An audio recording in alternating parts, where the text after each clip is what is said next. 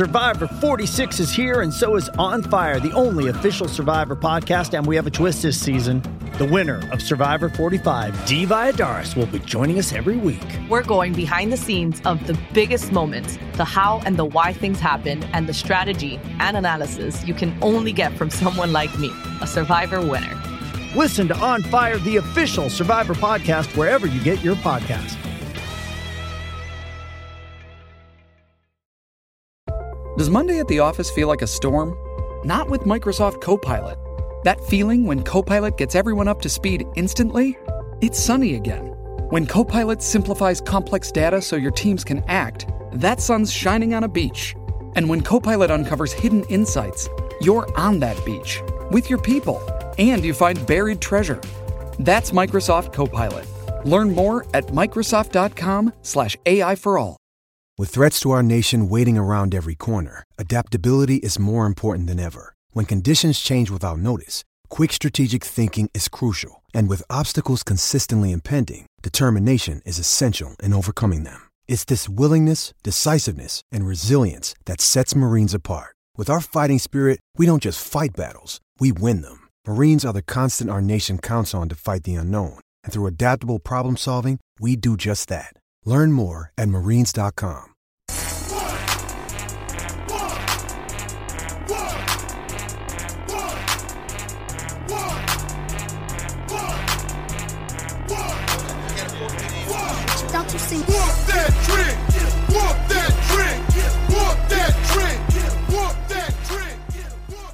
Welcome to another edition of the Grizzden Pod. It's been a while. We were full of empty promises the last time we were on these airwaves, and we don't apologize for the break that we took because it was nice. We enjoyed some playoff basketball, and we were sitting back to, I guess, wait on what was going to come of this next season. I'll welcome Brantley to the pod. Let's go. Hey, Ty. Excited to be here, guys. We're back. Excited. New season. We could have breaking news tonight as we were recording on this Thursday night, November 5th. The player representatives for the NBA Players Association are meeting right now to pretty much what has been reported as a formality to vote on the agreement for this upcoming season, which we'll go over some details and we'll discuss here right off the bat. But we got a good pod planned. We're going to go through just all the off-season storylines / predictions / discussions for the Grizzlies. So we'll go through the draft. We'll go free agency, trade ideas. I also put together a little player / team tier data project that we'll all introduce, get the guys' reactions on. But yeah, let's start. Nerd. Let's start with the NBA season. So the proposal is that the season comes back on December 22nd. The draft was already postponed to November 18th. That shouldn't move, and then free agency would start a couple days after that on the 20th, right around there. What was y'all's reaction when, in the last couple of weeks, the news came in that the season could start like before Christmas? Because it initially was not, I think, like many did not think that it was going to be that soon. I honestly just was still just getting over the fact that we just ended the bubble, which sort of felt like a marathon. So I was like, I was pleasantly surprised. I will enjoy watching that over the holidays. That's about all I thought. Yeah, I didn't think about it much either. I feel like basketball just ended. Great pod. Yeah. We didn't think about it very much. See y'all next week as we discuss other things. No, I didn't really think it was a chance to start because they initially threw out December and then it immediately jumped to like March. And then it kind of has been working its way back ever since then. Yeah. Then we heard MLK Day, which got Memphis fans pumped because we thought we would be like one of the marquee games in Memphis, which is fun. We always play on MLK Day. Hopefully against the Pelicans moving forward. That'd be fun. Without Drew Holiday? Yeah, hopefully. Yes. Okay, cool. So, yeah, it's kind of like I can't really wrap my mind around the NBA starting back. I truly felt like it just ended. So it's kind of hard to imagine it starting so soon. Do y'all care that y'all care more about basketball being back or more about finding a way for fans to be involved? Like, do you care that you could potentially watch an entire Grizzlies season but not be able to go and see a game in FedEx Forum? Well, I think I would rather have basketball than not, if that makes sense. So if they say we're either going to start in December and no fans, or we're not going to start at all until fans. I'd rather start without fans, because realistically, I'm not going to go to a ton of games personally. It's fun having fans there, obviously, to set the mood and have an environment. But I'd rather watch basketball if those were the two options. Same. That's exactly what I was feeling too. I mean, I saw a report earlier. It might have been today that they were talking about how they could find a way to have some boxes be open if they are obviously regulated and safe. But I was like, yeah, that makes sense actually to have, because that's already a natural barrier between fans and everything. Right. So we're going to start a Grisden Pod GoFundMe so that you guys can send us to the games in a box and we'll report back. Podcast live from put the box. Everybody who donates, we'll put your names on seats and it'll be like you're there. It'll be great. We'll send you our new shirt. There you go. And you can just come too. That would be fun. Or that. GoFundMe. We'll do a drawing for and those come who to donate. the box. Sounds great. Yeah, there you go. So, yeah, it'll be interesting. I definitely want basketball back already, even though I know we just ended. But I think that it's fun when you have it's fun to be excited about our team. It makes a difference for sure. And I think that LeBron not being potentially involved for a while because he said he's going to cherry pick his games that he's coming back, that makes me happy because I just don't love the Lakers. Ty, you had something to say? So my one thing about it starting so soon is it's been said for the last 3 or 4 years, especially with the Twitter NBA Twitter era really cranking up. The NBA is a year-long, 12-month season, as they call it. And I kind of love the in-between, right? Everyone does. That's been one of the biggest, not knocks against the NBA, but even ratings and stuff, the comeback is, but there's so much activity about the NBA all the time. And that's a fun season to be in. What I'm talking about that is draft, free agency trades. That stuff's super fun to talk about. Yeah. And that is not necessarily going to get cut short, but it's almost that process is sped up now, which is fun still, but you don't have that to kind of look for. You literally, at this point, the draft is going to happen in the next few weeks, and then a month later the season starts. Yeah, the anticipation. Behind the pod here, lifting the veil on how we pod, whenever we have things to say, we raise our hand. Y'all don't know that. So that we don't speak up across one another. Ty raised his hand and then I raised mine, and I was thinking the same thing. Seriously, it's the anticipation of the NBA is for those, that are in between injected into my veins / maybe 4 touches over than casual. The build-up is what makes following the NBA so fun right now. It's the journalists, it's people making you think about players, kind of the pop culture-y type cultural things. Ease of movement, too. Yeah. It's the flexibility. Everything is moving every season, so it's always new. Yeah, and one move could be potentially a big deal. Right. And it's one reality player TV could go too. from one team to the next, and that could vault someone. Yeah, a team. It's a player being tremendously unhappy for a reason is a huge storyline because it could have real ramifications on the floor because of the potential of changing teams. So here's my theory. I think it's about to get nuts. Oh yeah. Why do you think that? mainly because with big franchises right now that have a lot at stake. Name them. Just a few. I'm going to say the Sixers. I'm going to say the Rockets. I'm going to say the Warriors. And the Lakers. Clips, too. And the Clips. Those 5. And Milwaukee with Giannis. I mean, you could go down the line. Sure. Milwaukee, 6. Yeah. All of those have got to do things to compete next year.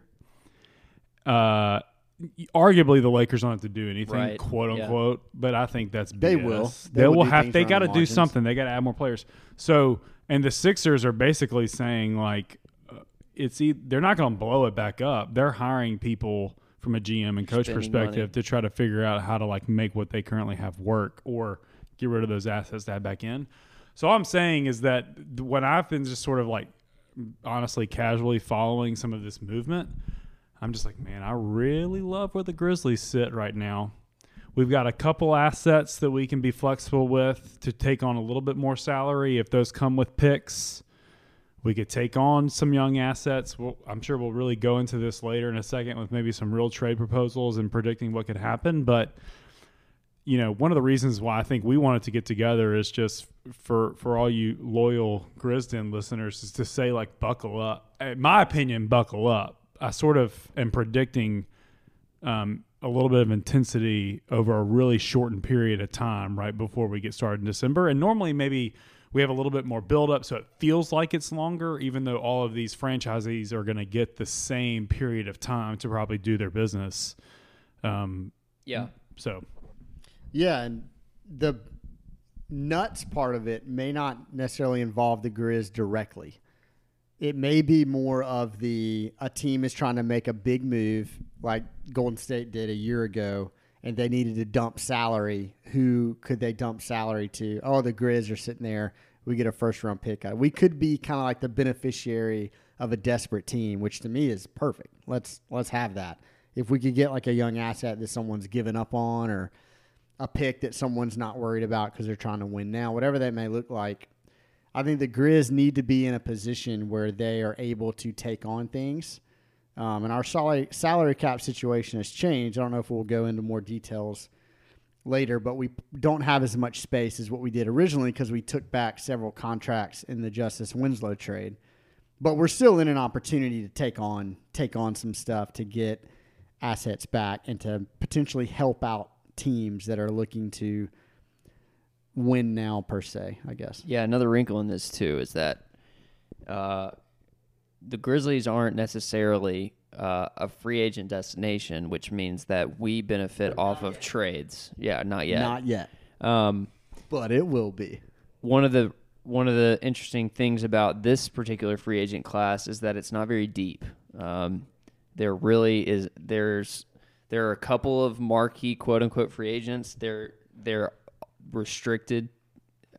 Like for instance, Brandon Ingram is technically a free agent, but all signs are pointing to him getting the max at New Orleans. So, but what that is interesting for the Grizz is that they are going to be beneficiaries of smart trades rather than free agent signings, and so there is more intrigue, I think, in an off season like this one, where I think the smartest teams will prevail rather than the glamorous destinations. Because let's be honest, the Lakers for the last 10 years have been complete idiots in the front office, and yet they just won the title because they're in LA. So we have to be smart, which is why, and we have smart people that are running our team now, which is why it could be fun. So, yeah, this will be an interesting offseason. Like, I agree with you, Brantley. Like, it's going to heat up. Well, let's go to the draft now. The Grizzlies have a second round pick. What are we at? 41? 40. We're at 40. And Ty is our resident draft expert and has... Expert is generous.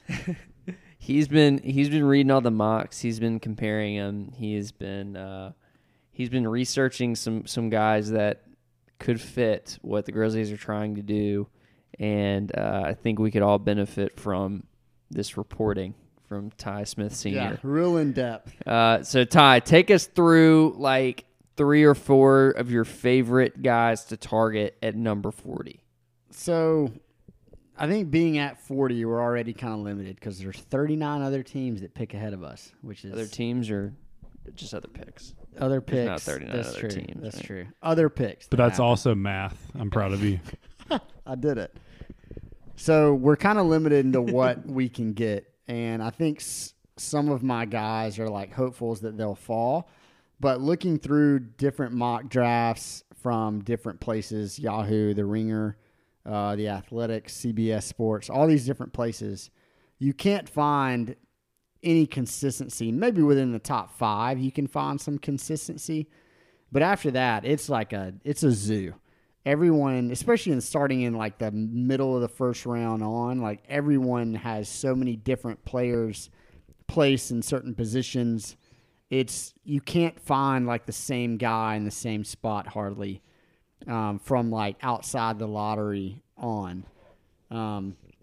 So with some of these guys, I got 4 guys listed to kind of be on the watch for. Some of these guys are projected first-round picks by some mock draft people. Others, they go undrafted. Others, they go late second. So, like, it's kind of all over the place. So there's basically why I'm telling you this is because it seems like there's a chance that we could get one of these guys. So the first guy is Elijah Hughes from Syracuse. He's great size, basically like a wing scorer. And looking through different kind of mock drafts and bios on him, he basically had to carry Syracuse's offense because they didn't have anyone else that could do anything offensively. So he potentially was forced in some bad shots. But he can score. Like he's a wing scorer. That's kind of his thing. He's a little bit older. He's 22. So he's a little bit more developed. Think Brandon Clark kind of potentially coming in ready to play a certain role for a winning team. So he's not necessarily a project, which some people may prefer that. Some people may not. Second guy is Cassius Stanley from Duke. This is definitely a project potentially. So he's 20 years old, but he was only played his freshman year, so he's a little bit older. He's just an athlete. He's a freak of an athlete. Plays on the wing. Good size, fast break machine. Like get him in the open floor and just get ready to be wild. Offensive game is pretty raw. Defensive game also pretty raw. Kind of reminds me of, from Grizz fans' perspective, Josh Jackson. Honestly, probably a little bit more athletic, but similar kind of long, rangy player who maybe can hit like a standstill 3, but really thrives in transition. Really athletic, really active. The next guy is Tyler Bay from Colorado. So the Athletics mock draft has us taking him at 40, actually. That's why I put him in here. So to me, he kind of reminds me of a Brandon Clark type player. Defense is his strong suit. Apparently like a crazy good defender from the wing. Basically can guard 1 through 4 almost. Really good defender on the perimeter, shot blocker. Offensive game is complementary is what I've seen. Maybe he can hit a standstill 3. Maybe can do some stuff in the pick and roll, but can't really run the offense for you in any kind of way. I just thought that was interesting because a lot of people have him going early second round, and again, the Athletic has us taking him, so I thought I would add him. So my guy who I really, really want is a guy named Isaiah Joe from Arkansas. 21 years old. He just finished his sophomore year. He's a wing scorer again. He's about 6'6". The dude's offensive game is super smooth. He can score from pretty much anywhere on the floor. Great shot, get to the rim, good mid-range, can handle the ball, passes well. Apparently he's got a really thin frame. I think he's like 6'6", but he only weighs like 180. But I mean, he can gain some weight, obviously. But that's the guy I want, and Kevin O'Connor for the Ringer has him, I think, in his big board. Let me double check. It's in the 20s, I believe. 28 on his big board, but doesn't have him going in the first round. The Athletic, I'm pretty sure, doesn't even have him in his getting drafted at all. So back to the point of, like, this could just go so many different ways. Everyone needs to go watch YouTube clips of Isaiah Joe, and it'll get you really excited. Stroked. So that's who I hope we get. That's my guy. Yeah. That was long. I'm sorry. No, that's great. Are you kidding? This is, yeah. Well, I mean, any of those guys, I don't. Stanley is a guy to me that feels like a Chris Wallace pick. Like you're drafting the guy from a blue blood program who is a freak athlete, can't shoot but can do a lot of things, and is Tony a project. Roten. Think Tony Roten. Yeah.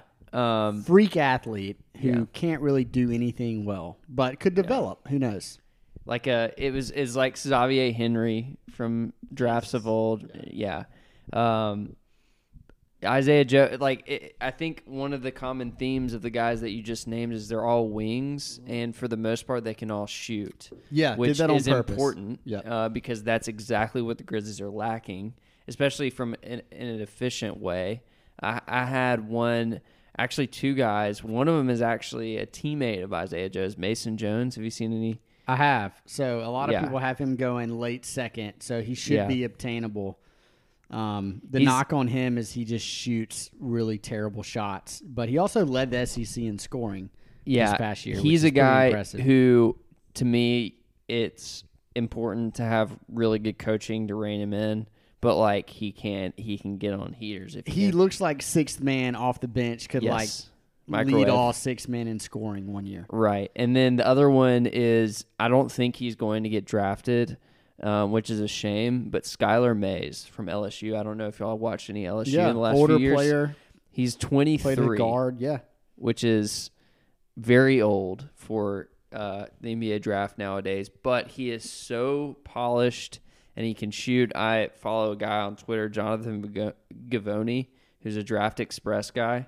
And he was tweeting out all these percentages from the NBA Combine, which is going on.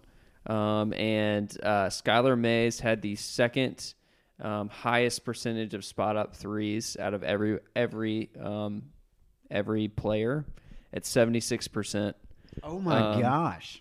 Which Jordan Nwora was first with 82%. Kid from Minnesota, is that right? I think so. Also projected to go late second, so we could potentially have a stab at him too. That's a guy who I watch and I think like he's already an NBA player. It's just the age thing is going to be a knock for him. But if you look at who the Grizz drafted last year, yeah, we got Ja, who was 20 coming in, but we also drafted Brandon Clark in the first round, who was a 23-year-old rookie. Right. So we're not afraid to go after a role guy Right. that could potentially come in, polished, and ready to play an NBA role. You also automatically, to me, looking from like a contract perspective, you're going to have him on a rookie deal for 4 years, especially in the second round. It's like it's very team friendly. Yes, maybe less than $1 million, right? Right. A year. It could be if you go late enough, but then after that, like if he's good enough to extend, usually it's not going to be for some crazy number because you have the leverage of the age. Yep. Yeah.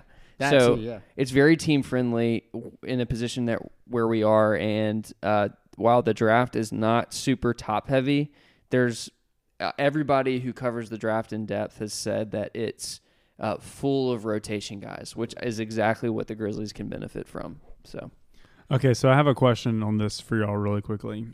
So, one of strategy, which I think is there's a couple of options going into this draft that the front office could take.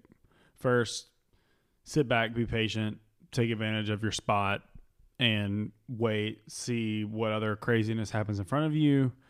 Don't get, too intense with trying to move up, and just take a guy that you really, really like, has the best option for maybe being a rotation player to fill in maybe a gap for other type wings or bigs if you have certain players that you're going to get rid of maybe in the next year from a trade perspective. Okay, so let's just say one of those players is Dylan Brooks. You want to kind of fill in that 2 spot.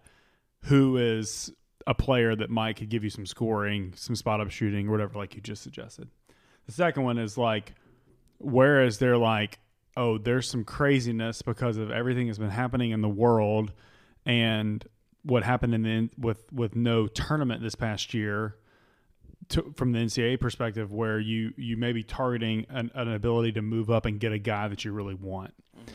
And the reason why I'm saying something like that is it just kind of, when we were sort of talking before the pod, I was like, what's a year where I sort of just remember certain players maybe moving up in the draft because of their performance in the tournament.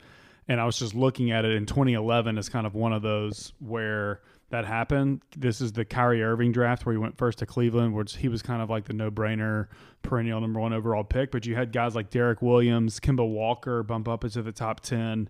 But then you kind of scroll. This is a draft that you kind of look at it, and there was really no clear top 3 or 4 like we've sort of seen in the past couple of years where the Grizzlies got Jaren and Ja, which we benefited from.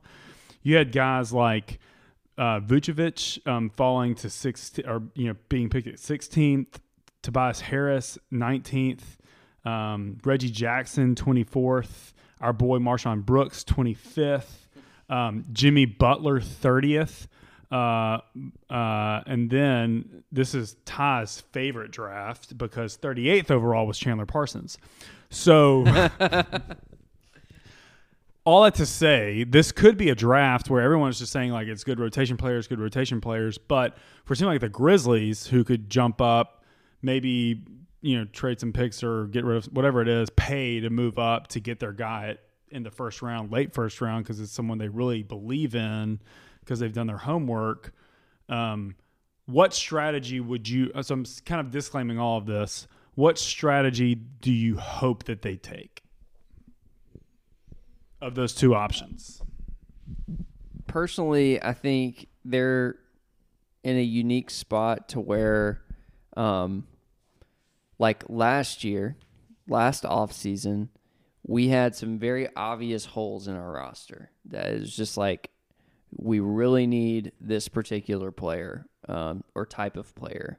This year, it's funny because I feel like we have a rotation that,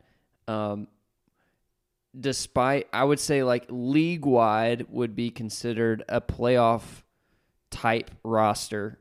In the West this year, it might not be enough, but if we were ranking from just power rankings, we would probably be in the top 16.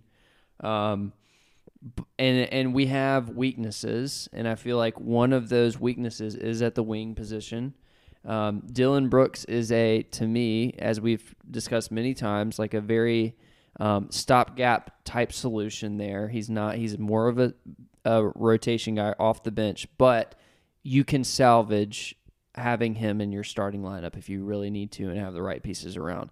And with that in mind, I am more along the thought process of don't jump up unless you are absolutely sure.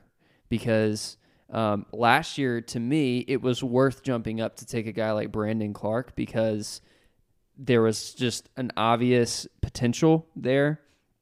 And you could, draft guys everywhere were like, why is this guy falling? And we saw that it was a steal. But I don't know if they're with the guys that like Ty just listed out. There are very similar types of players that we can take, and not all of them, cross our fingers, are going to be taken before 40. Like, it's just not going to happen. And so if we're trying to nab a player that has a very specific skill set, which is you can hit threes consistently and maybe can play make a little bit and defend, like, we can find a 3-and-D player out of this draft, and there's not one guy that would fit, in my opinion. Yeah, I think it depends on like what. So, especially question of moving up in the draft, to me, it really has a lot to do with what we would be giving up to get there. So I'll just start. Let's just start with pick 20th overall and on. We'll finish out the first round starting at 20.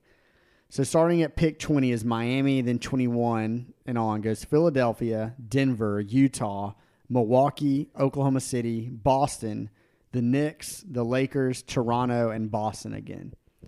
So I was kind of thinking, like, who amongst, like, I mainly started with Philly at 21 because Daryl Morey, you truly have no idea what in the world he would do. I can't really come up with a great scenario of trading. My idea was like, who would we give as a player that's currently on the roster and the 40th pick to move into the first round? I can't really come up with much. And I think what you're looking for in this draft, I'm going to piggyback. This is basically exactly what Will said. We're looking for a role guy. That's pretty much what we're looking for. A guy to fill a role. And I think we can just as well find a guy at 25 to fill a role than we can at 40. I don't think moving up is necessarily that beneficial unless there's a guy. So one guy that I'm in love with is Desmond Bain from TCU. He's an older player. I'm pretty sure he's a senior, graduated from TCU. Shoots the rock crazy well and is just like one of the more complimentary players you could ever find. Like he can fill all the roles. Think Courtney Lee, but actually like shoots the ball and shoots it well. Bad comp. I liked You're not selling me on Courtney Lee. I liked Courtney Lee. I thought he did a lot of little things well, but he just didn't shoot at all. Or care in big games. Maybe so. But Desmond Bain can do a little bit of everything. He just fits naturally with a lot of different teams. You could plug and play him pretty much on any team in the NBA.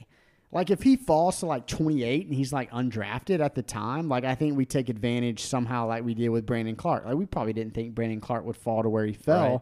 We saw an opportunity. We jumped in and snagged it. Unless some guy that we have really high on our board, I could see the Grizz last summer having Brandon Clark like in their top 10. Like it wouldn't shock me that he was like, he's a top 10 player on our board. If we have another top 10 player on our board falling continually down the ranks and we see an opportunity, I think it's worth it then, but I don't know if that's going to be the case. One thing I think you could see is a similar sort of trade to where I don't think you're going to see the Grizzlies, this is my opinion. I don't think you're going to see them giving up any asset that has value in order to get into the first round of this draft, but I think you could see them give up a future second to maybe jump up 5 or 6 picks if they have a guy that they are targeting. Exactly what we did last year. Right. We gave up a future second to OKC to move up 3 spots or something like that. I could definitely see that happening. But I think we need to stay a little bit patient because I've heard reports, like I'm a reporter. I've seen stuff. I've read stuff on the Google. Your sources say. Yeah. That basically Atlanta is like doing everything they can to make a playoff push. And they're going to try to, apparently, some people have them going after DeMar DeRozan. Basically doing a pick swap between them and San Antonio and getting DeRozan. Like if the Grizzlies were in this situation, I'd be like, what are we doing? Like we do not need DeMar DeRozan. I don't want to try to speed up our timeline for terrible reasons, right? To prove to the organization that, hey, we're trying to win. And I don't think the Grizz are in any way in that same situation. But I do not want to see us trying to sell out for something that only helps in the short term that actually harms our long-term plan. That's what I do not want to see.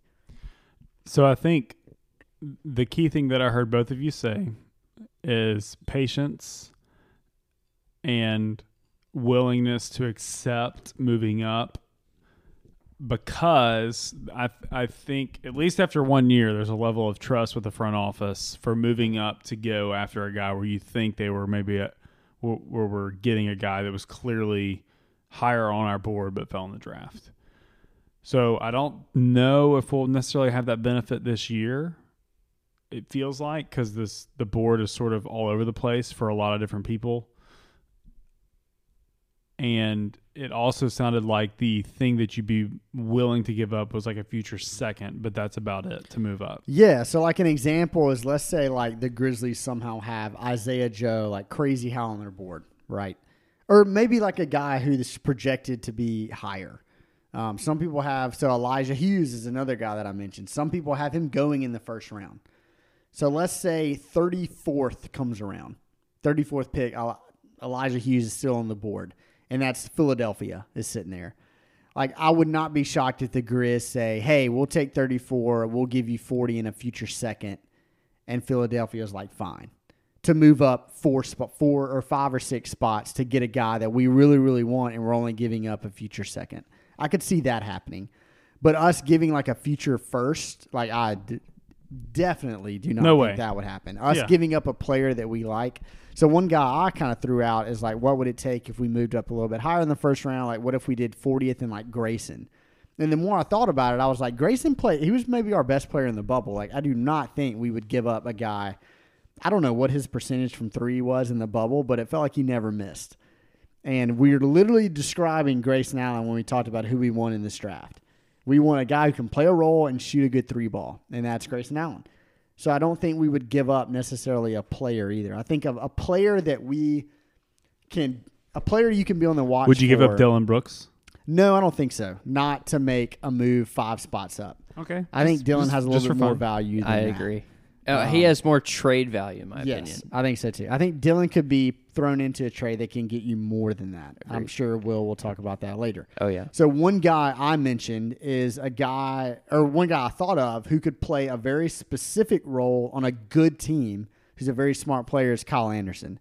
I could see like a contender wanting like a 7th, 8th man who could play a specific role and not really worried about a late first-round pick to be like, hey, yeah, we'll trade you 40 and give you Kyle Anderson and you take 28th overall, 29th overall. Maybe the Lakers are like, Kyle Anderson would be great with our second unit. We'll give you 28 and we'll take 40 and Kyle Anderson and we'll somehow make the salaries match. I don't know how that would work, but I could see that happening. Like a guy not necessarily in the future of the Grizzlies. Kyle Anderson, I do not believe, is in the future of the Grizzlies.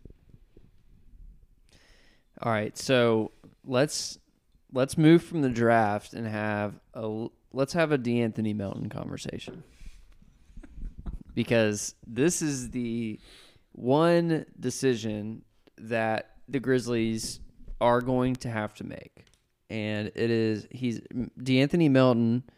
For those who don't know, was traded from Phoenix last year, and he is a restricted free agent, which means if basically he's a free agent, any team can make an offer, but since he's restricted, the Grizzlies have the option to match whatever offer is made for him.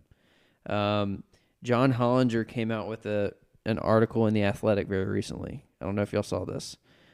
He's going by position, and he has his free agents. He's come up with this formula to basically show he calculates like a dollar value for a player. He said, this is not necessarily what I think what they're going to end up getting on the open market, but this is what dollar value he has based on their analytics.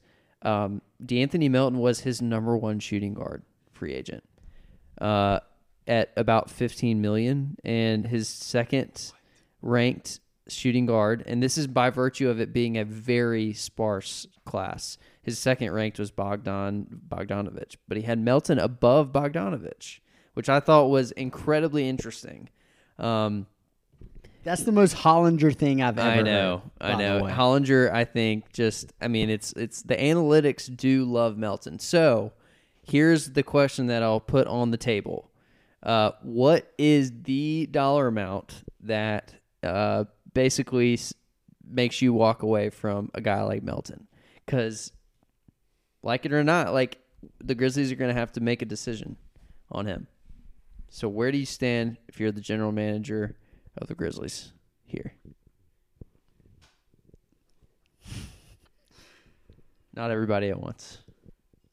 I think, Melton is interesting. I think he's a really good role player, but I really wonder how much he moves the needle. Some Grizzlies fans and Grizzlies blog outlets, content producers. Yeah, yes, great term. Content producers. I'm in marketing. They believe that he is a huge needle mover for any team that he plays on. I think when you look at analytics, you also have to have as what people call the eye test, right? You got to watch the games that he plays in. There are some games where I watch D'Anthony Melton, and I think, gosh, we would not have won this game without his production. We wouldn't have done it. He does a lot of little things crazy well. I will watch a game 2 games later, and I'm like, did he even play? To me, I think, first of all, you got to look at teams with cap space and what the market truly is for D'Anthony Melton. There's about 4 or 5 teams with decent cap space, and I do not think, especially team like Atlanta we mentioned, they're trying to make a playoff push. Does the addition of DeAnthony Melton automatically make them a playoff team? I would say no, right? He probably comes off the bench for them. Maybe they're seventh man. I have no idea. I don't think we need to go crazy on it. The argument I've heard is that we have all of this space and our big players, meaning Ja and Jaren, aren't up for extension for several more years, which I completely understand. But the more we pay for a player like DeAnthony Melton, the less we are flexible to work certain deals and to be able to add people to take on first-round picks. The more we are to maybe find a team willing to trade to try to win now. We wouldn't have been able to have Justice Winslow and take on that salary. That would not have happened if we didn't have space. I think there are benefits to having space rather than just filling it to fill it because we have it. I think there are benefits to leaving some open space available to do certain things. And I think so back to your original question, I kind of got carried away. I think anything over $10 million a year is really tough to swallow for DeAnthony. I think the mid-level exception is a great deal. If you were to tell me who would you what's rather the mid-level have, per year, Ty? It's about $9 million, maybe a little more. Which is more than what Tyus makes, by the Tyus way. got the mid-level. I know. Kyle Anderson, yeah, it goes up usually know. every year. Well, the cap goes up, so I don't know what's going to happen now. But would you rather have, Grizz fans, answer this in your head, would you rather have Tyus or would you rather have DeAnthony moving forward?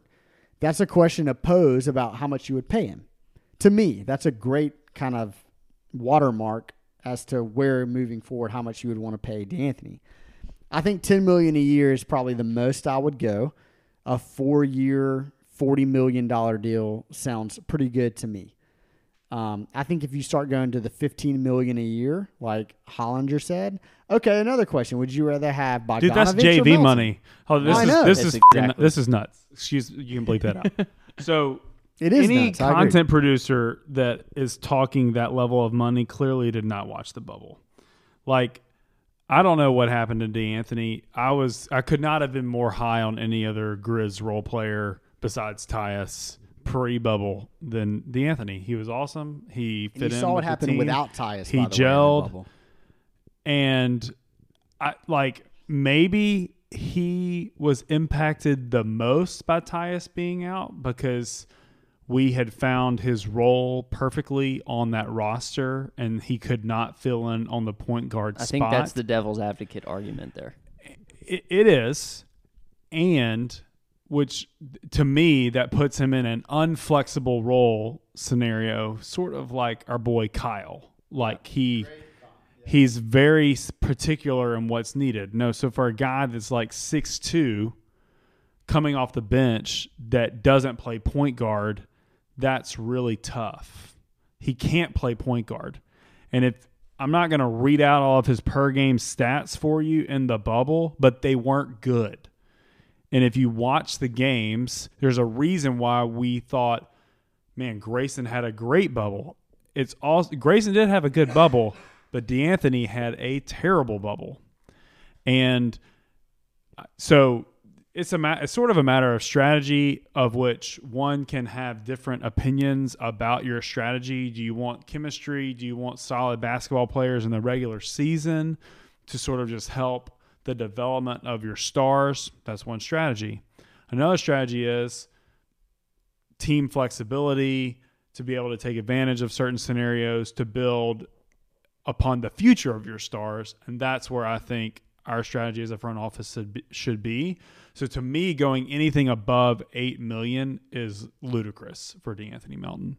And my question, sort of getting into this whole strategy of retaining players within an RFA situation, is do we know that certain teams want him to where we should sign him and then trade?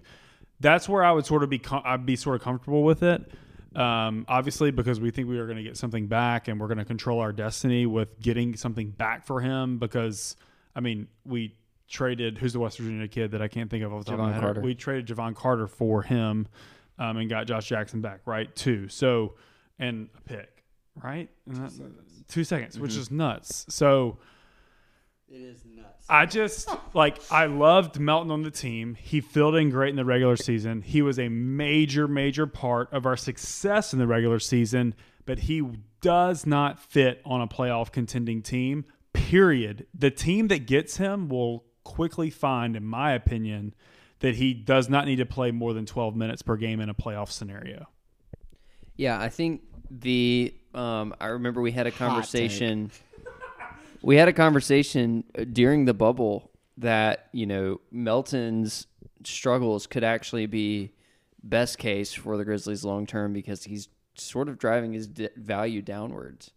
Now it's funny because on the other side of all of this, I think teams are looking at the free agent class like who else is there, and that's sort of bringing the value back up. And one worry I do have is that this front office has Melton. GMs love having their guys. That's why if a new front office is hired, if a coach was there before the front office was hired, usually there's a time limit on how long that coach is going to be there because front offices want their guys. Melton is one of this front office's guys. So I think we could see a scenario where he might end up getting over 10. I agree with both of you in the sense that I don't want to pay DeAnthony Melton that much money. And honestly, it's not necessarily because I don't think he could be worth that one day. It's more so the opportunity cost. I think there's other players this year that we could fill in that slot, and I would rather spend $14 million on a player that's better than Melton and fits us better, even though it's more expensive than signing Melton to a cheaper deal than that because of the long-term implications. And I have a player in mind. Question. I'm sure with the do. role that Melton played, what do you want him to achieve? I would want Melton to be a backup too, but it's funny because I would rather play Grayson Allen at this point than Melton. Why? I would rather because of the lack of shooting that Melton brings to the table. He makes up for it in other areas like defense, but there's also a size issue. And I think that at the end of the day, Brantley, like you were saying, we should have our eyes on the playoffs. And can you play him in a playoff series? Like, can he be successful? If the answer is no, then I'm not interested in having him on our team. Yeah, especially paying that type of money for him. So exactly. Going to the shooting stuff, and Ty, you can jump in here in a second, but what would you say is a good shooting percentage from the three-point line that you would want someone to achieve in the playoffs in this backup scenario? Between 35 and 40 would be preferred. DeAnthony went 3 for 23 in the bubble. Right. From 3. Right. That's 13%. Right. And I really don't like – I think the I value the improvements in the bubble more than I put value on the struggles. And I think that like confidence, that's fair. Like the confidence that was built in Grayson, I think is going to end up long-term being more important than like sort of a dry spell for Melton. And at the same time, it's, to me, very similar to our Dylan Brooks conversation where you can't ask me what I think about Dylan Brooks until you tell me how much you're paying for him. Yeah. So, like, DeAnthony Melton, with his struggles in the bubble, I could swallow them because he's making $1.4 million. And that's what we were asking him to do wasn't necessarily what he's good at. But if you're telling me to pay him $11 million, then I am going to expect something out of him every single game because that's how much we're paying. That's like a low-level starter, like, money. So, like, bring something to the table and don't be our eighth man. So, anyway, I think we're sort of aligned on Melton here. I mean, I'm not head over heels, but there's definitely a number where it would be smart. Yeah, I really like him. I think he brings a lot. Like, I was in love with him from, like, January on because he did a lot. Same. We all were. He Right. was doing awesome. He Mr. was Do doing something. Mr. We Do loved him. something. Yeah. But Regular season. yes, and I'm with Will in the fact that value has everything to do with it to me. Right. Like if we were paying him $15 million a year and he had the exact same season he just had, I would be like, what are we doing? Right? But by the fact that we got, like, Phoenix gave him to us on a silver platter, we received 2 second-round picks. We to, were like, paid to take him. take him. So that's like context, right? Like context matters.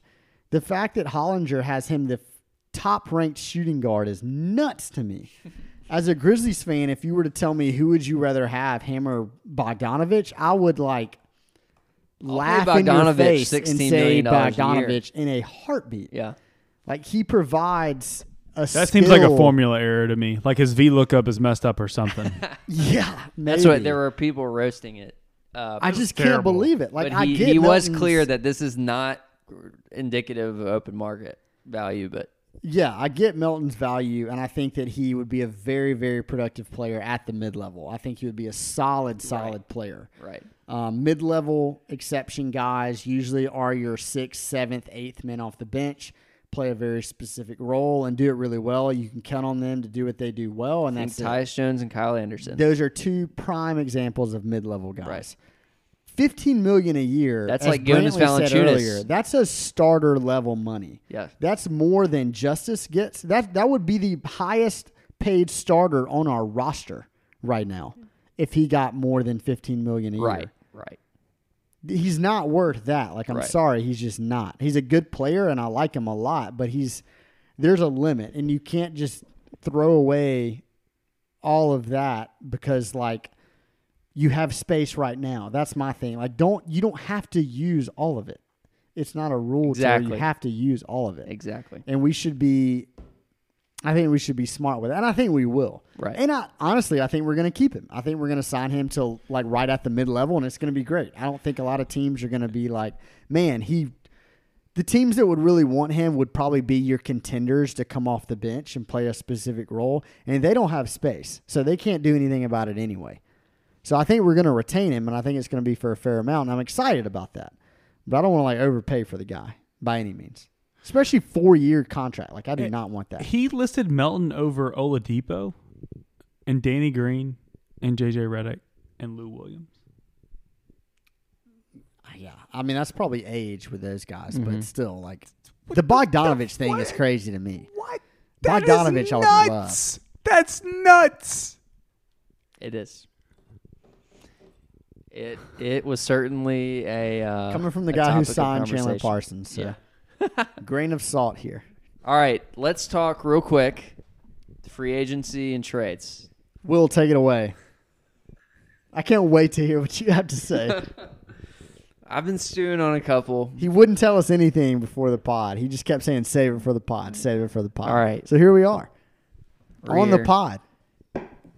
I mentioned this earlier, how in the DeAnthony Melton conversation, I didn't love signing him to potentially like over $10 million because of the opportunity cost. There's a player that is going to be familiar. I want to guess. To Grizzlies Just fans. describe and let me guess. He is a free agent this offseason. Doesn't help much, but There's not a lot of buzz around this player. You haven't heard him in a lot of the popular, rumor mills, mostly because this guy. This will be interesting if you can guess. He is presumed to just go back to the team that he is on, and nobody thinks otherwise. And there's a number that has been floated out for him that people just think he's going to accept, and that's going to be it because everybody's going to be happy. Any guesses? Giannis Antetokounmpo. I'm trying to think of Grizz connection. So he's played for the Grizzlies before? No, Derrick Rose. He has played for the Grizzlies before. It's not Derrick Rose. He would fulfill Kyle Lowry. Not Kyle Lowry. I'm just naming all the people on this list. Sorry. Any more guesses, or Can would you you give like me to a hear? position? He's a wing. Oh gosh. Man. Goodrich. We already got Goob, man. The only thing that came to mind. I I'm don't out know. of I really stupid don't know. guesses. All right. I would spend $12 million a year on Jay Crowder. Oh, Jay. Jay Crowder is a free agent. There's been a report out there that he wants to just go back to Miami, run it back, but the number that's been thrown out for him around Miami is above the mid-level, but below, like, it's been like between 10 and 12. And I'm like, Jay Crowder was valuable enough to us last year. He's familiar with the organization. He would be the veteran presence. He's a 3-and-D guy you can rely on. And to me, I'd rather have Jay Crowder at $13 million a year than DeAnthony Melton at $9 million. Who says no? Not Brantley Davidson. I love me some Jay Crowder. I might say no. Bring Jay Crowder back. Why not? I don't know. I think he did his time. And I think he filled his role, and I think he's moved on from the Grizz. I think it's really hard for a player who basically we traded. I know that was like in good faith and everything ended smoothly, but he literally just went to the finals. And I think it'd be really tough for him to be like, hey, let's fight for the 8 seed.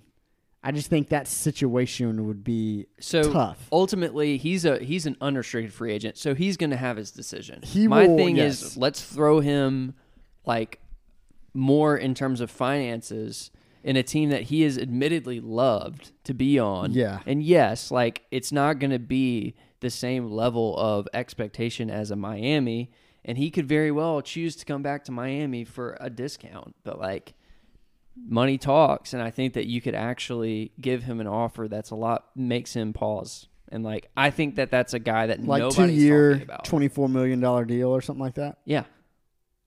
I wouldn't be again. Like I wouldn't I'd go be up to mad 30. if it happened. I'd go up to 30. 2-year, $30 million. I think I would go. I think I would not do that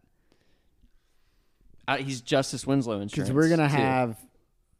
have a lot of space in 2021. Not to say that we would get anyone, but we will have all the space, and I don't want to compromise that flexibility moving forward. So I would probably say, nah. I love Jay. I love that he was on our team for that short term, and I think I'm sent. Okay, that's fair. Brantley, you're in. Y'all know my Crowder take. I think that his impact on the court and in the franchise is not. It was different. Him and Hills. I would give me Solomon Hill back too. Yeah. Both of them. Give me Solomon on the vet. That man. Give me him on the vet minimum. I love how you're talking with your microphone in your lap. Sorry. All right, I got another one. Can I just say for a second, I'm so happy that you would take Jay Crowder back. I would. I love Jay that Crowder. guy. Me too. I was never frustrated when he was spotting up and shooting. Never. On the Never. record, I would never frustrated. I would love to start him at the 2. Like John Morant, Jay Crowder, Justice Winslow, All day. Jaren Jackson, and JV. Love that guy. All Let's J's. hear the next one. All right. The next one. The next guy gets me excited. He is a guy who has been on bad teams before. Buddy. Not a free agent. No. We're not to trades yet. This is just free agent. This is actually the second guy that I had, and second and final. Joe. It's another J. Described him yet. It's another J name. It's got to be Joe. It's not Joe. Okay. I'm not looking to overpay anybody. I'm looking at a very, very particular price range, and I'm looking for it's the same need that we have. Still JJ Redick. No, he's still under contract. Is he? He's a restricted. That's why they're talking about trading him and Drew. Together? No, but they're both trying going to to Brooklyn. Yeah, exactly. I'll put All him right, into that. This is a microwave guy. Because let's be honest, the one thing that Grizzlies have never had is a scorer. I'm so down We on talked this. about this, but I'm so briefly. down on it. Jordan Clarkson. No. Jordan Clarkson. Listen. No. This is a very specific role, okay? Very specific. He if you watch any of the Utah series, he was instrumental in the playoffs for them even extending that to 7 games. Obviously, Donovan Mitchell was incredible, but Bojan Bogdanovic, arguably their second best player, was out. They had to replace the scoring. Who was going to come in and do that? Jordan Clarkson. No, he is not the most efficient guy. If he's starting the Lakers teams for years that were horrible, like he was the starting 2 guard on those Lakers teams. And he has were size. horrible. You just said they were horrible. Because he was in a role that was just completely wrong. He is a 6th, 7th man who can come out of the gate and light it up. He is a Lou Williams on a discount. Dude, that move is like title contender move. Jordan Clarkson is like the perfect 6th, 7th man on like a title contender. Right, but title He's contenders not are not going to ideal. pay him what we can pay him. Yeah, but we don't need him to like I would pay rebuild Jordan this team. Clarkson $7 million a year. I just don't want And I that think guy he's on our going to team. go for 4 in any other situation. I'd pay him 7 because of the need. I don't want him on our I don't want a guy who plays 16 minutes and shoots 18 times a game. I don't want that guy on our team right now. I don't mind if one night out of every 3 he can put up 25 off Yeah, the bench. but also 2 nights in the other 3. The Then other you 2 nights we he have goes that in 3 Dylan for Brooks 18. anyway, who's starting for us. Exactly. We don't need another one. Can we discuss this scenario he's- being the option if Dylan gets traded? No, I would say if we need somebody, I would rather have Jordan Clarkson. Well, I don't know about that. Mm-hmm. I was going to say instead of DeAnthony, but it all comes down to Okay, what we that's- pay him. We can't. We do not. The principle of not taking shots from our young, next gen in important scenarios is what I think we need to protect against. If And we you already were- have one who will. If we were having this discussion in 6 years, when we were like just got off from the playoffs and we made like the Western semis and like who can we add to like push us over the top on the bench, makes a ton of sense. And he's 41. Right now, it does not. Yeah, that kind of guy, not him specifically, but that kind of guy makes a lot more sense at that stage. Right now, to me, it does not make sense. Okay, so, that's fair. So Hard it is an no. interesting. I think your monetary value is a little high. Brantley, 7 is wise high. up. 7 is a little high. But it's Why like isn't up on anything? I'm just like having a discussion here on a microphone. it's like to me it would be 3 years, $21 million with a team option in the 3rd year. 3 years. I don't think so. Team option though. It's only 2. He's expiring next year at that sweet spot number that you need to get deals done. So like the biggest thing that this is moving into all these discussions to me are very hard to have without consideration of what do you think is achievable in the next couple of years from a win projection perspective.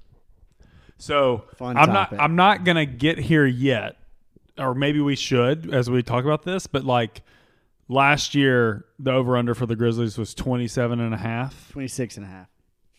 Okay, so we're both looking at different Depends on odds whatever makers sports Oh, we books. are. because I have one. Let's just call it a smooth 27. I'm looking at 27.5. Okay, the Hawks last year were like 28.5.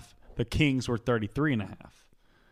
So this upcoming year for the Grizzlies, we're gonna make our predictions here in a second for what we think. I'm sorry, the Kings last year on this website, FanDuel.com. I don't know if you've heard of it. They're a sponsor of ours. We use them for our fantasy apps. They're really awesome. The Kings last year's over-under was 37.5.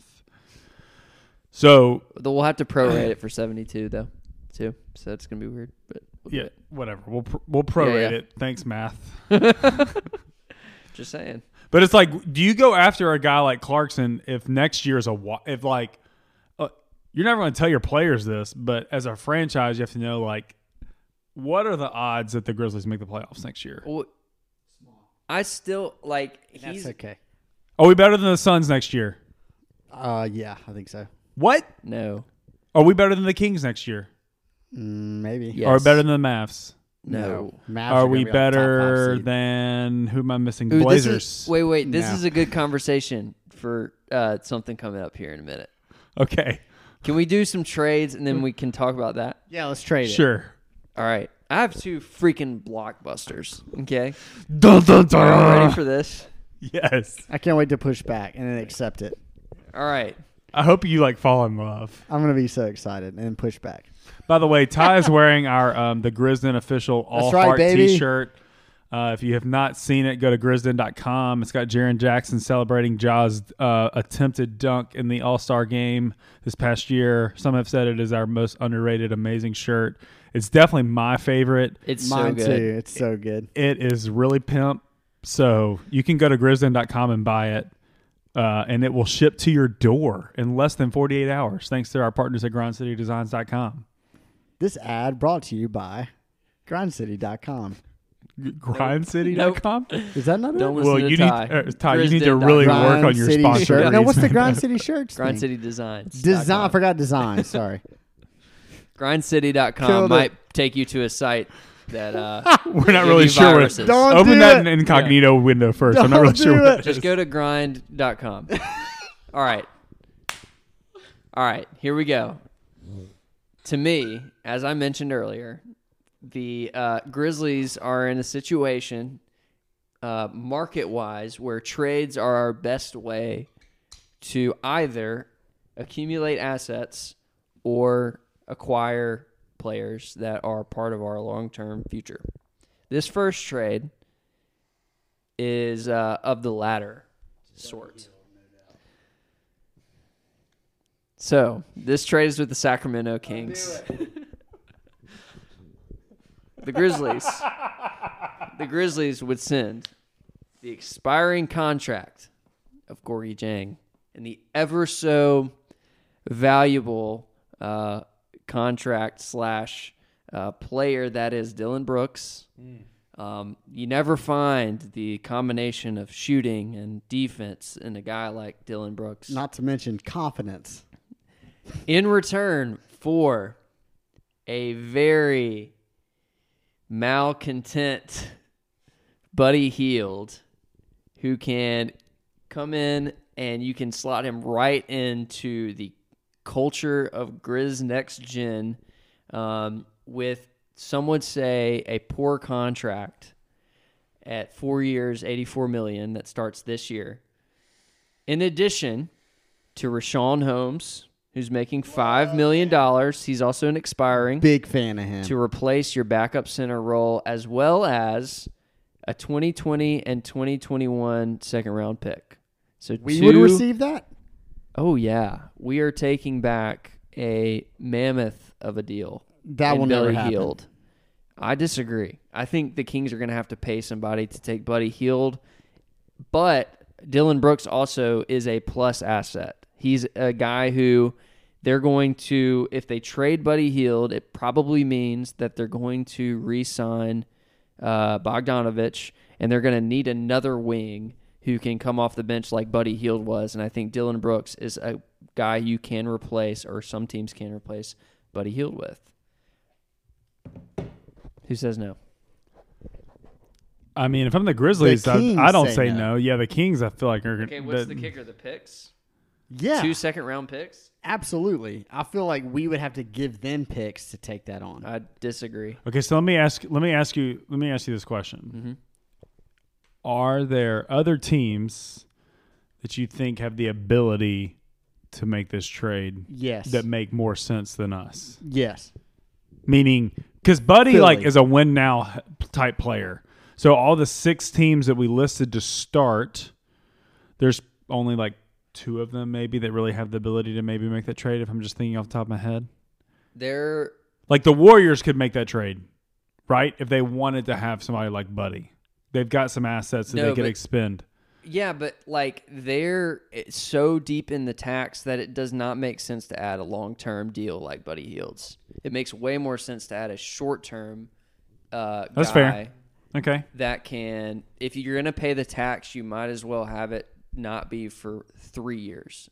If you're going to pay it 1 year and get a guy that's better than Buddy Hield. Man, I just find it hard to believe that Sacramento would also send us picks The in reason, this scenario. But you have to remember, too, they have a brand new front office. The deal that was signed for Buddy Hield was prior to this front office. That is a negative value. They will have to pay in some form or fashion if they're going to attach another player that's more valuable than Holmes, sure, but it's either they're going to have to find, like, to me, Dylan Brooks is a young player on a very reasonable deal that can replace a lot of what Buddy Hield brings to the table. Maybe he's a B+ if Buddy Hield is an A-, but And that's a really good sales tack that you just put on for Dylan Brooks right there. I think I appreciate your confidence. Everybody that's writing about Dylan Brooks agrees. Like, we don't see Dylan Brooks the same way that I think a lot of teams do. I think because of the contract too. Oh yeah. So if you would, I think Buddy Hield's a much better player, but at $24 million moving forward versus 11, that's a huge difference. But man, I love the idea of Buddy being a Grizz. I think it would be tough. Yeah, I think we would have to give up a pick potentially to get him. Just because of his value around the league, I think is still really high. I think he provides an asset that a lot of people have to be good, which is shooting. I think he shot 40% from three every year he's been in the league, which is crazy impressive. He also averaged almost 19 points a game last year, primarily coming off the bench, which is also crazy impressive.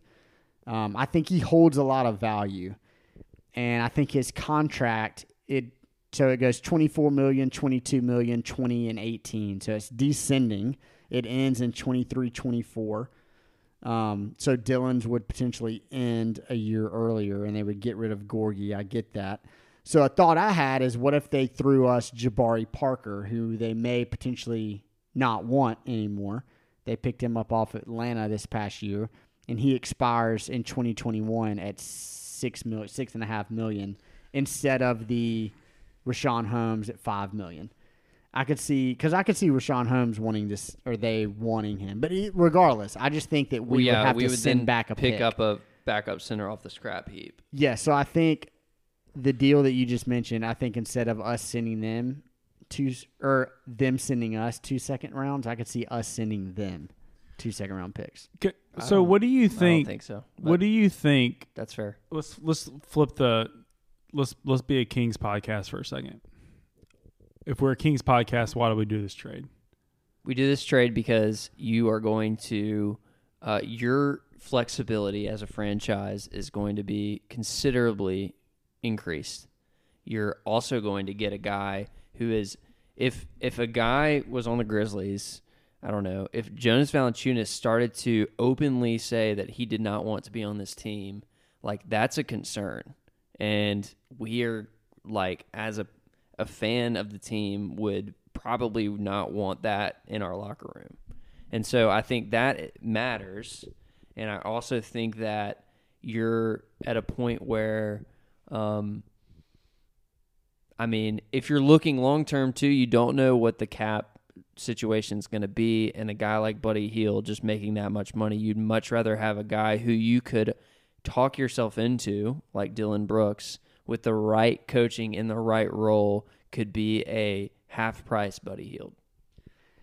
Yeah, so I think if you look at, so this is from a Kings perspective, like you just talked about. So Buddy's coming off the bench for them. So their starting two guard is Bogdan Bogdanovic, which we talked about him earlier. So he's up for basically a new contract this summer, and he'll get it. I don't know what he'll get, but he'll get a good contract. The Kings apparently really want to hold on to him, and he started as their two. It's tough to swallow an average of $20 million for the next 4 years as a backup shooting guard, where you could take a Dylan Brooks who basically would play the same role but for half the money. So I get that for sure. It's not necessarily like what the Kings would want. I think we would get outbid for Buddy is what I'm coming at. Like, I think Buddy would require more than what Will offered initially. And I think there are teams out there that look at Buddy and say, this guy could be either a great starter on a team surrounded by good players or a really, really solid off-the-bench guy.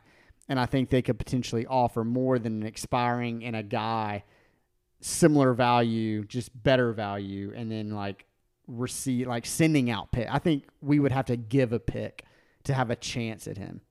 is what I'm saying. I'm not saying that like Sacramento wouldn't want to give him up because I think they would because they're overpaying a backup shooting guard right now. Yeah, I think the negotiations start at where they are, and I think maybe they take the picks off the table, and there's a chance that they could swap out Holmes for Parker. And if it got down to Hield and Parker straight up for Jang and Brooks, I would be thinking about it a little bit longer, but I could see more of that. Yeah, I could see like that working because basically they get off Buddy's long, big contract. Gorgie expires, and they have a good, like, similar type player, not as productive. Dillon's not as good as Buddy Hield, but he's half the price. So that allows them a little bit more flexibility moving forward. But I could see us having to throw in, like, almost a future first, like one of the Golden State or Utah first-round picks to make the deal work. But maybe I'm overvaluing Buddy. I don't really know. I don't know what Buddy's value is around the league. I don't think you're overvaluing Buddy. I think you're undervaluing the terribleness of the contract. Maybe so. Yeah. I don't know. He'll be on a contender next year. That's my thought. I think Philly is going to make a run at him and probably get him somehow. Daryl Morey's going to do something fantastic. Speaking of Daryl Morey. Josh Richardson. Give him to me. Are you buckled in? The Grizzlies call up Philadelphia.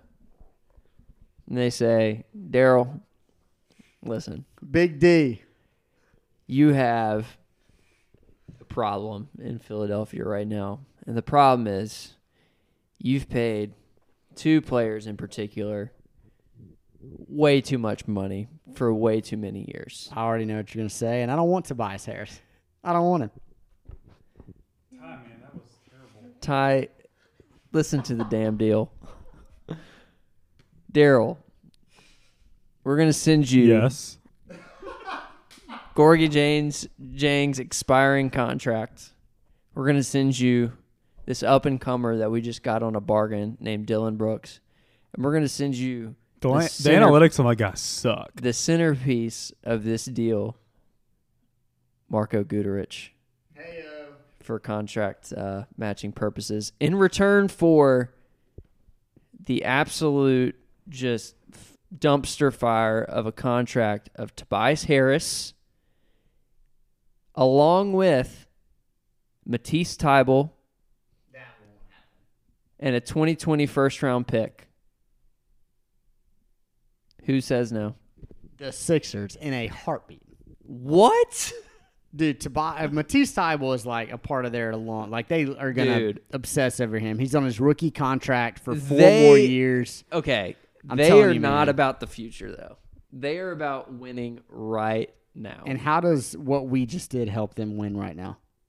It completely frees them up to actually go after someone they want. Maybe. Like, they do not want... How does that benefit the Grizz? How does that benefit the Grizz? Well, we get a young stud in Thybulle. We get a chance at their 21st pick of this year's draft. So we're adding 2 more guys to our young core.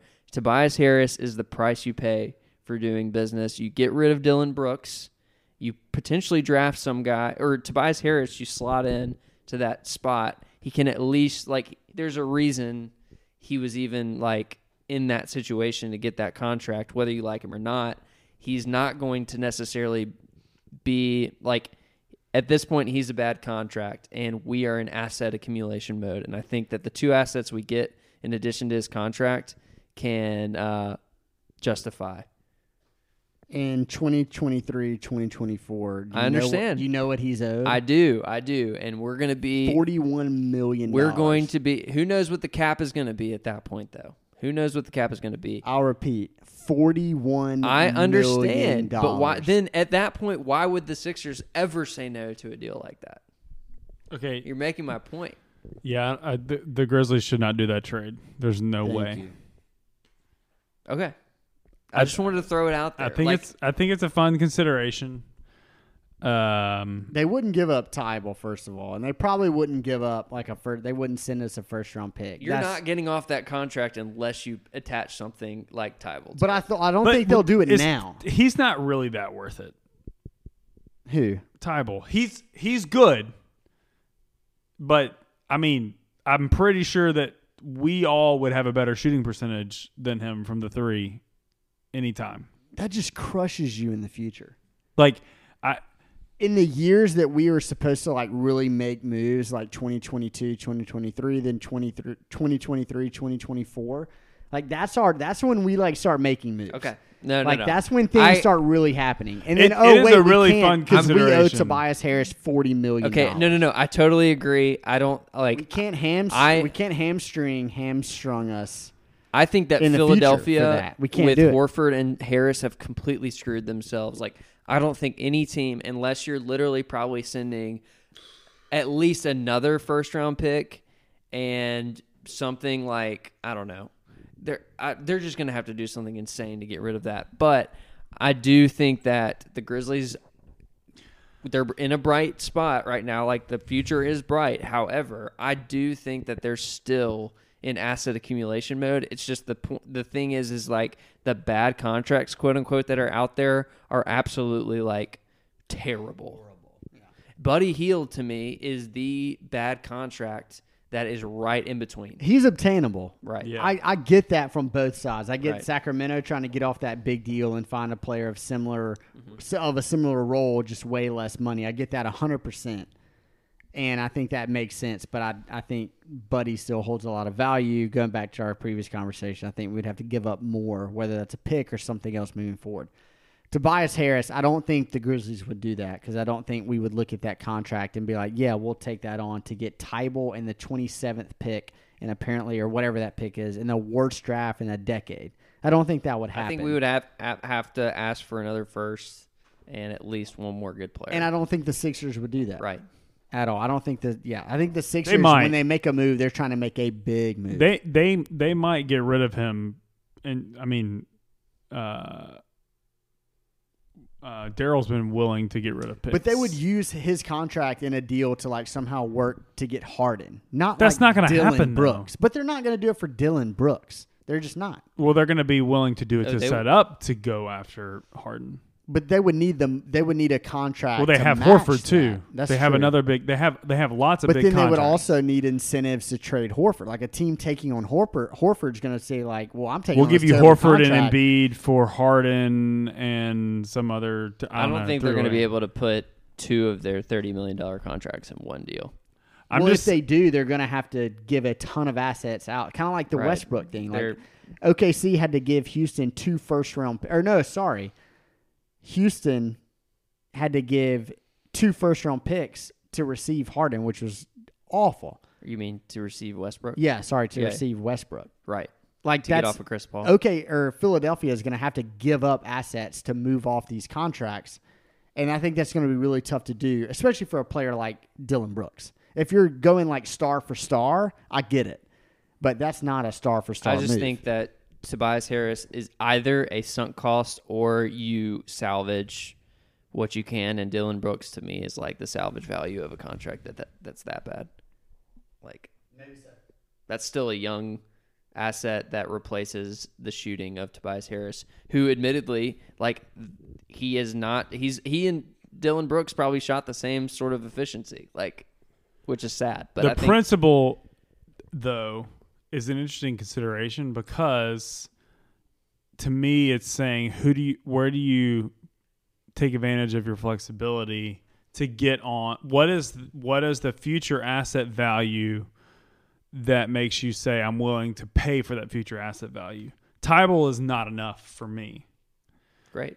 So I get your point though. It's like we're giving up just contracts, taking on another big one for the future because we're willing to think that Tybal could develop into something like a true 3-and-D lockdown player that also hit a 3. Like, and I just feel like he's. I mean, I love Tony Allen, but he just feels like he's kind of another one of those type of players Right. where he's never going to really develop an offensive game. No, that's fair. It's just interesting. But I'm with you. That's a Yeah. fun thing that the point is that the Grizzlies are in position to think about these types of things where there are a lot of franchises that aren't.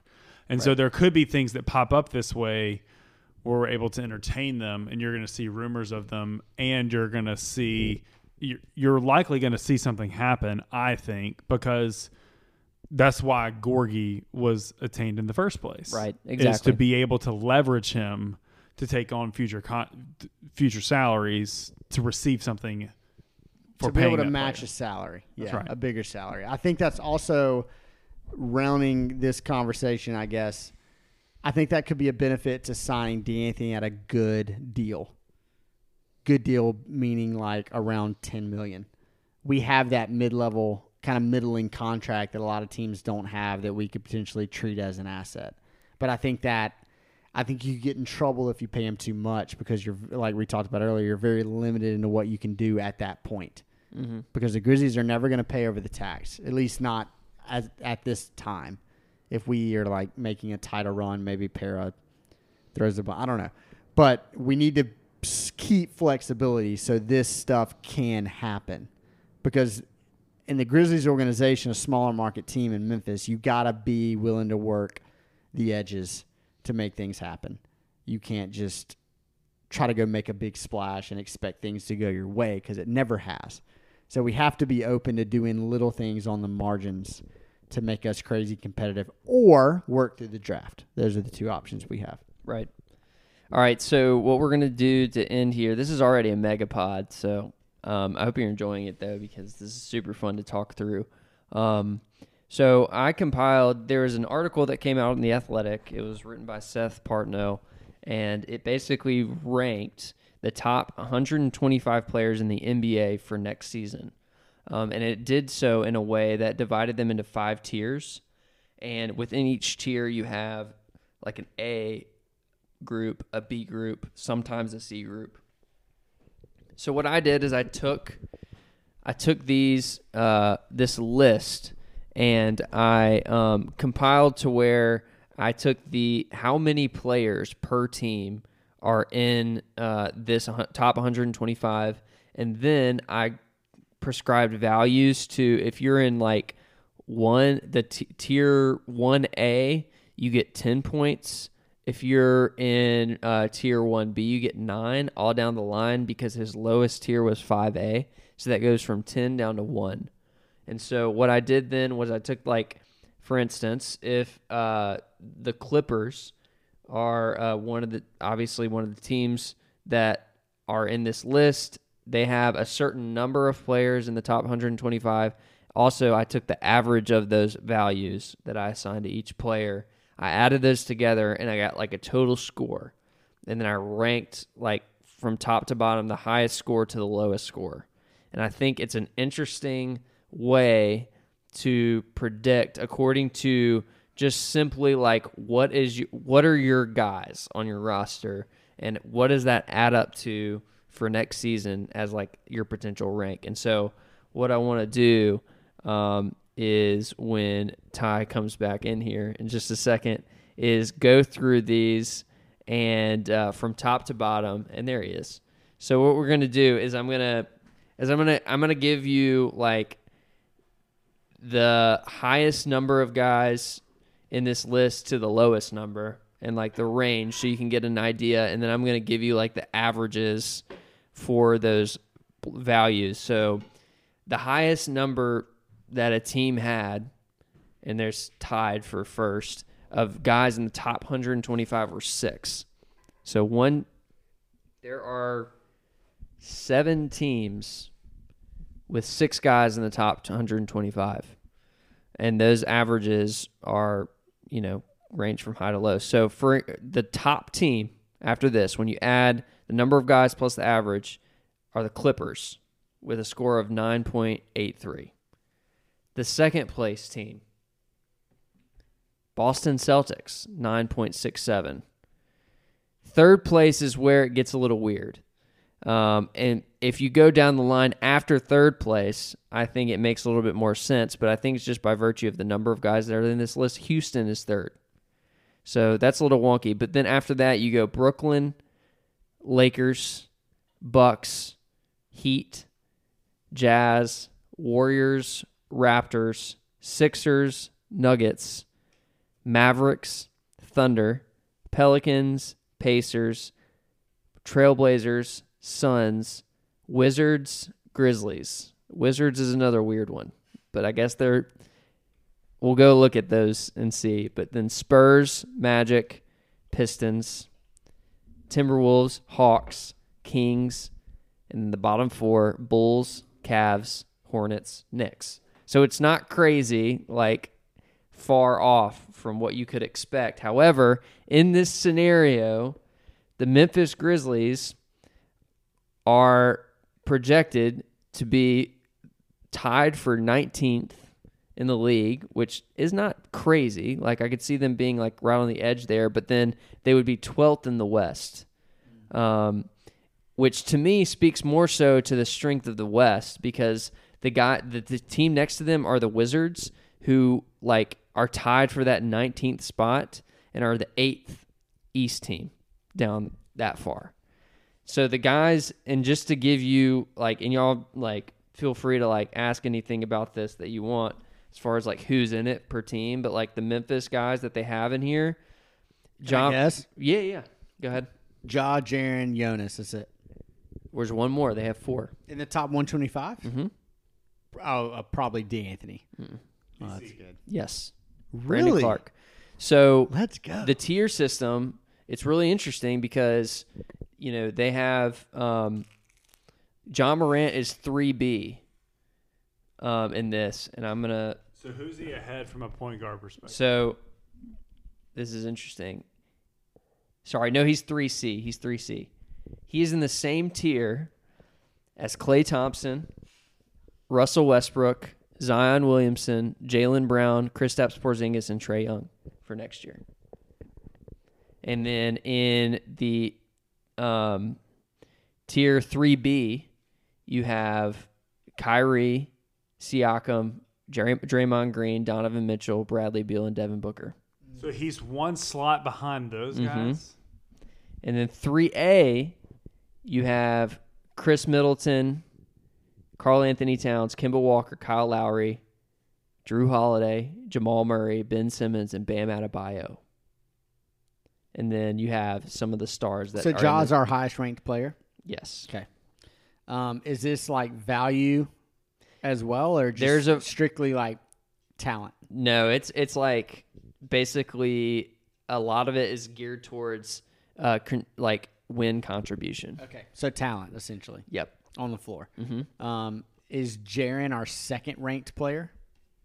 Yes. He's in tier 4B. Okay. Can you say what tier he's in? He is in there with Karis LeVert, Eric Bledsoe, D'Angelo Russell, Bojan Bogdanovic, J.J. Redick, Joe Harris, John Collins, Lou Williams, Mike Conley, Montrezl Harrell, Miles Turner, OG Anunoby, Otto Porter, Pat Bev, Ricky Rubio, Spencer Dinwiddie, and Zach LaVine.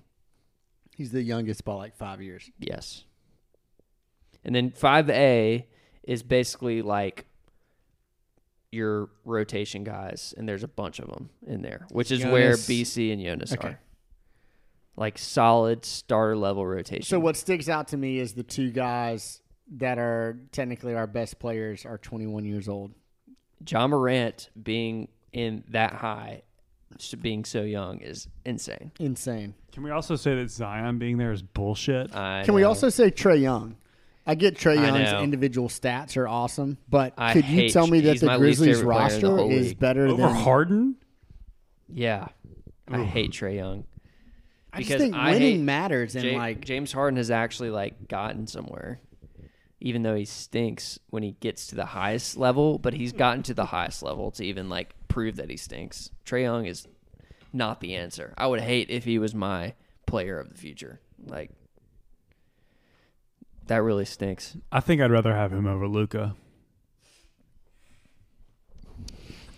Totally. So Houston was the one that I mentioned that was like questionable. Will, by the way, for you folks listening at home, did not even acknowledge that I said that. I don't acknowledge absurdity. James Harden being 1A, like the 1A players are Giannis, Harden, Leonard, and LeBron.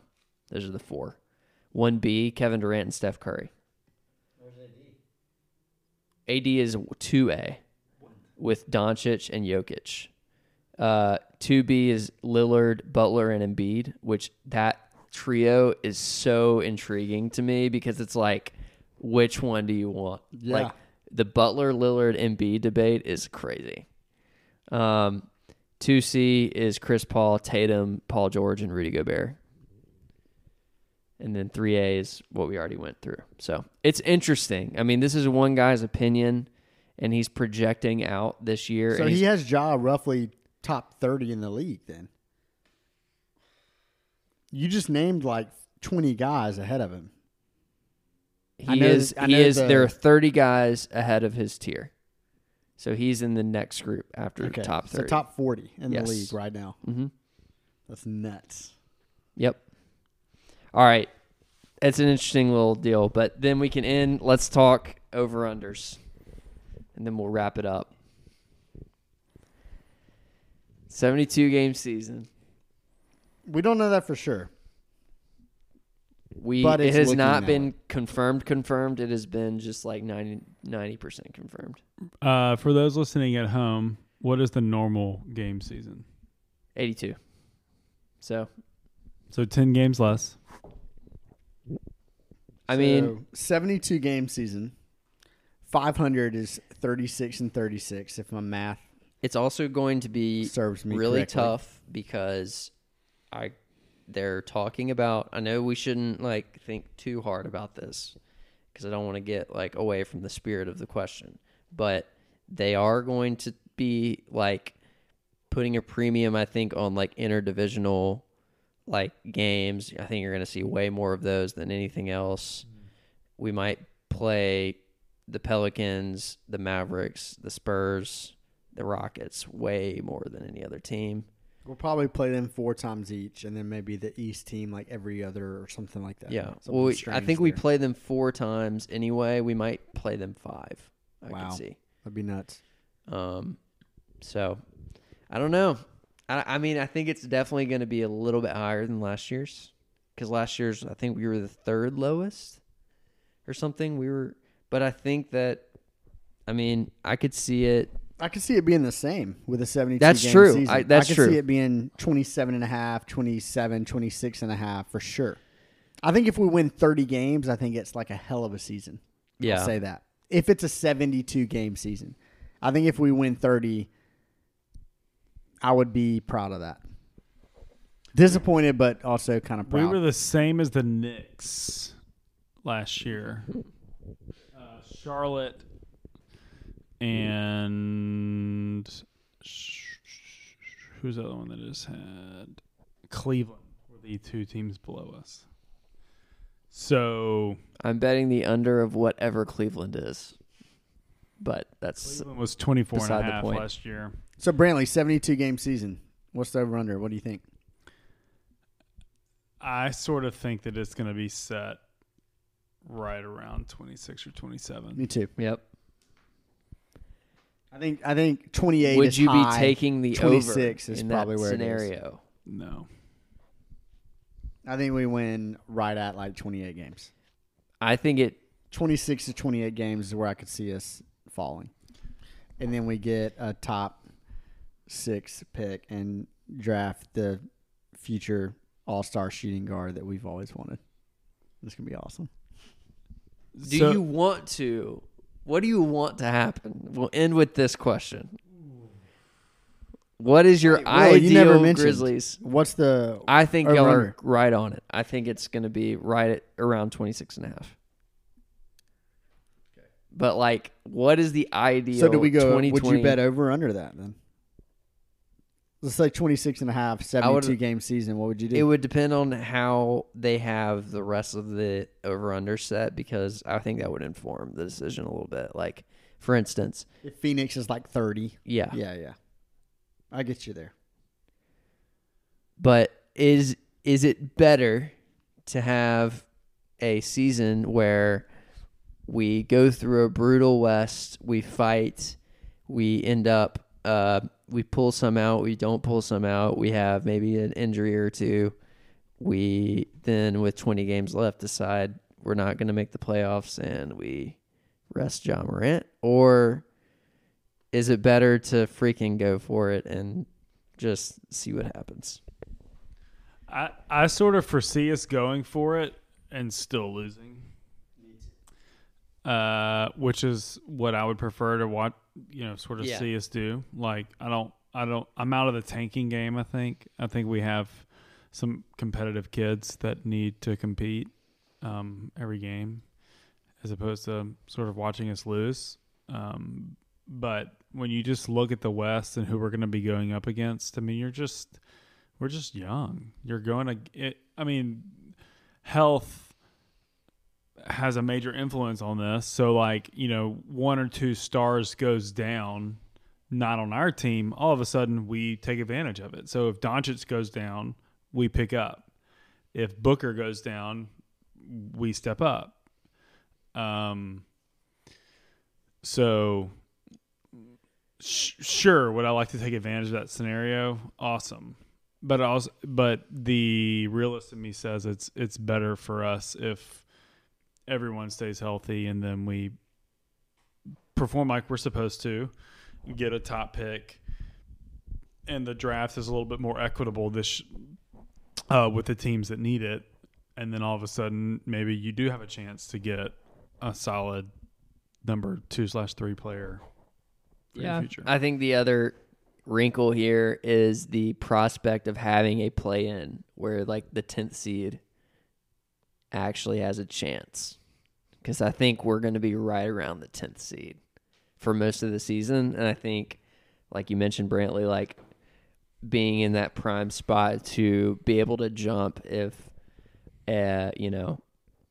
Jokic goes down or somebody like that, or not that I think they're still, Nuggets are a bad example, but like the Mavs or Portland this past year. Like, Portland is another. They had some injuries and some weird things, and like they fell in the standings big time right from the start. And like we were able to basically take their spot. Well, we didn't end up taking their spot, but throughout the regular season, like that's whose spot we took was Portland's. Yeah, because they had terrible injuries the whole season. You know what's weird too? I just thought about this. The Lakers are one injury away from being like in that conversation. Yeah. Like, so to flip that, not really, but like Denver is one move away from being like truly title contenders. Like if they get Drew Holiday, they are going to be a scary team in my opinion. But I think back to the Grizz, I think we play the long game. I think we try to be patient. I think we try to be smart and not do anything dumb. And we've talked about this before. It's amazing that we were as good as we were, because half of our books last year were like unwanted salaries, and it's kind of going to be the same this next year. Like we're going to have close to $30 million wrapped up in players that we do not want. Yeah. Now is not the time, but our time is coming, and I think we need to know that and have that in mind and build towards that. And I think we're going to. Who's the worst team in the West next year? That's a good question. The Thunder could be if Chris Paul walks and Gallinari Gallinari's going to go too. But the Kings still could be. Phoenix still could be as well. There's not a lot of bad teams. Minnesota in the West, could also be Minnesota pretty bad. Could. I'll go with Minnesota. Spurs, because they're going to give up DeRozan. Apparently, they're trying to trade him. Okay, so we could be better than all this, but then the ones that you're saying that were below potentially is where every my team that over-under made the kinda is coming playoffs. in. Yeah, every team that made the playoffs in the West will continue to be fighting for the playoffs, with the addition of. I think Golden State would be a top 3 seed potentially.